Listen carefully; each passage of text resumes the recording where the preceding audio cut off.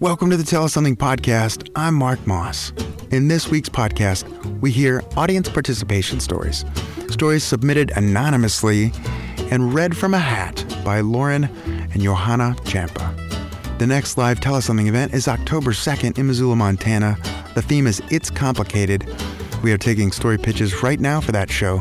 If you'd like to pitch your story, please call 406-203-4683. Thanks for listening to the Tell Us Something podcast. If you enjoy the stories you hear, please rate us on Apple Music or Stitcher. Leaving us a review and rating really helps get the podcast to more listeners, and we want to reach as many people as we can. Please rate and review us, and then recommend the Tell Us Something podcast to just one person who has never listened to it before. Thank you. Our podcast today was recorded in front of a live audience on June 13th, 2018 at the Wilma in Missoula, Montana. 8 storytellers shared their true personal story on the theme, Risk. Today we hear readings from the audience participation portion of the show. Audience members were invited to anonymously submit their stories on the night's theme of Risk. Selected stories were chosen from the hat and read live on stage by Lauren Champa and her sister, Johanna Champa. Let's give a listen. I moved by 2 states from Seattle to Montucky to follow a boy, something which as a feminist and an independent human, I had promised myself never to do. I now live in the healthiest home I've ever lived in, with the most functional family I've ever had, myself, the aforementioned boy, and our terror of a cat. It turns out the stupid choice to move for a man was the best life decision I ever made.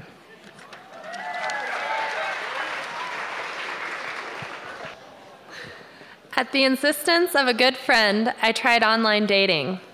I had a terrible experience a few years prior and swore I would never, ever re-enter the dating arena. 2 months into online dating, a dashingly handsome bachelor messaged me about coffee shops. We met a few days later, talk about risky. We just bought our first house together 2 months ago.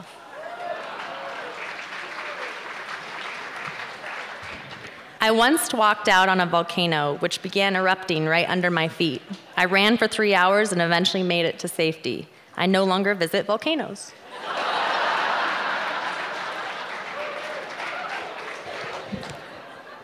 Eight years ago, I took a risk and signed up for a social dance class in college.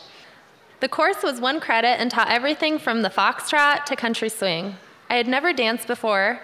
That fact, coupled with a fair amount of social anxiety, meant I was terrified to attend.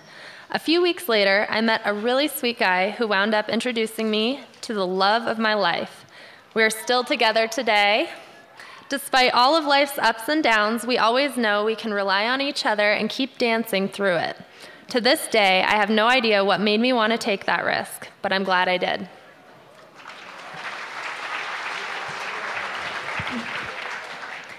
When I was a small boy, my parents remodeled our house on the weekend.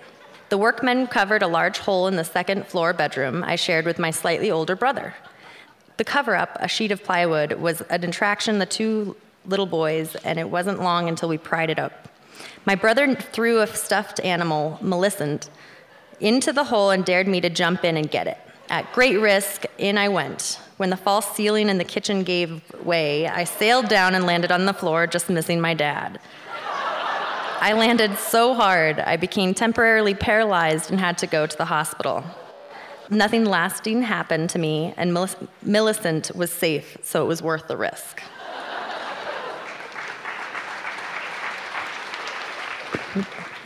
I've done some things that others told me were too risky. Ride motorcycles fast, had my babies at home, finished high school on my own, got myself out of homelessness, put myself on the line advocating for others, and lost my job over it. But none of these felt or feel risky to me. The biggest risk I've taken is trusting another person to love me and to love in return.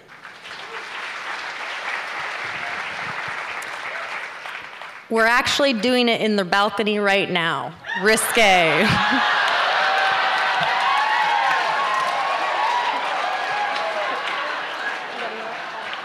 Thank you, guys.